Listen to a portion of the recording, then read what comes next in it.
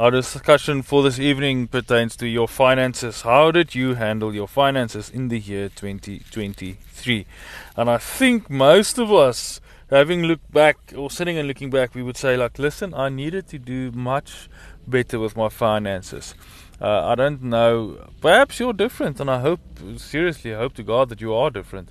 That you can sit back and say, I did the best I can. But most people I know said, listen, I needed to do more. Or you come to this time of the year and you're like, listen, I need some money. Because it's December time, it's vacation time, and you want Christmas presents and you just want to relax, do various stuff to take a break, to rest. And then you realize, I don't have any money. And that's the problem. So I think the thing is that we always believe that there's a tomorrow. And having that mindset doesn't aid us with our finances, because we think like, now, do tomorrow. If I need money tomorrow, I'll make plans for money for tomorrow. And the other thing that I've realized this year round is that we had to amend our budgets quite a lot with regards to the fuel price. So the fuel price made a massive impact on my budget. So I'm glad that the fuel price came down earlier this week. I don't know what's going to happen in January, because sometimes they bring it down for December and up for January again. But I want to tell you the following thing. I think it's totally worthwhile for us to start amending our budgets, and worth the effort to see if the car that you're having is, fuel economy wise, is a good choice.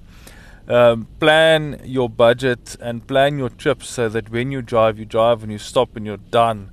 That's one thing that I've noticed, that these non-essential trips that I'm taking with my vehicle is costing me a lot more frustration and a lot more financial stress with regards to me needing to use much more fuel. One of the things that I've actually also started doing in the year 2023 that I can recommend is making use of delivery services. Now, most chain stores, if you live close to one of the chain stores, Checkers, Pick n Pay, Spar, also some of the Spars also have them. Most of them actually has got some sort of delivery service now, and I must be honest with you, it costs me less. I know it sounds strange to pay the $30 for someone to deliver the food items, and it's just the Checkers or whatever, but it's costing me less than what it would have cost me in my car to drive to Checkers. There was a study done not too long ago. Well, actually, not a study, it was calculations made, and by My Broadband. And they had a discussion in which they said, listen, if you stay further than 7 kilometers from a store like Pick n Pay, Checkers or Spar that does the deliveries for 30 Rand or something, right? It's worth the effort to pay them 30 Rand, because you are not saving money by driving there. So that's one of the financial decisions that I made this year. It sounds strange, but I must be honest, I enjoy it. I enjoy driving and making use of the things.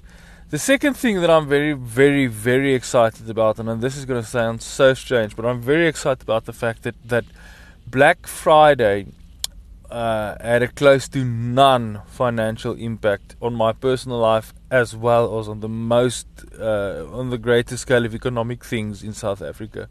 Most retail stores actually mentioned that they did not reach their targets, if I'm not mistaken, for Black Friday. In other words, people are not spending money. People are not spending money that they should not be spending. With Black Friday, we buy into the consumer mindset of things are on special now, so we need to buy, which is not the case. You should not buy just because things are on special, because they aren't probably are not on special. So that is something that I'm also quite excited about. The other thing that I'm quite excited about are financial decisions that I implemented in my life. And I'm saying these things to you because it's stuff that I'm doing in order for you to listen to them and then perhaps just consider doing similar things or consider doing them. The other thing that I made sure is I phoned around for household insurance as well as vehicle insurance to see where I can get the best price. I know they're all complaining and everybody's telling you like, listen, you're get some other payout because you're not claiming and whatever. But that's great. I can't wait for my payout. But listen, I need money now. I need to save money now. I can't hold out for a claim-free 10 years or 5 years or 3 years or whatever the case might be. I need that money now. Now, I must be honest, I was with the insurance company, right? I was at an insurance company that promised me a payout after a couple of years. The money that I saved by moving to a new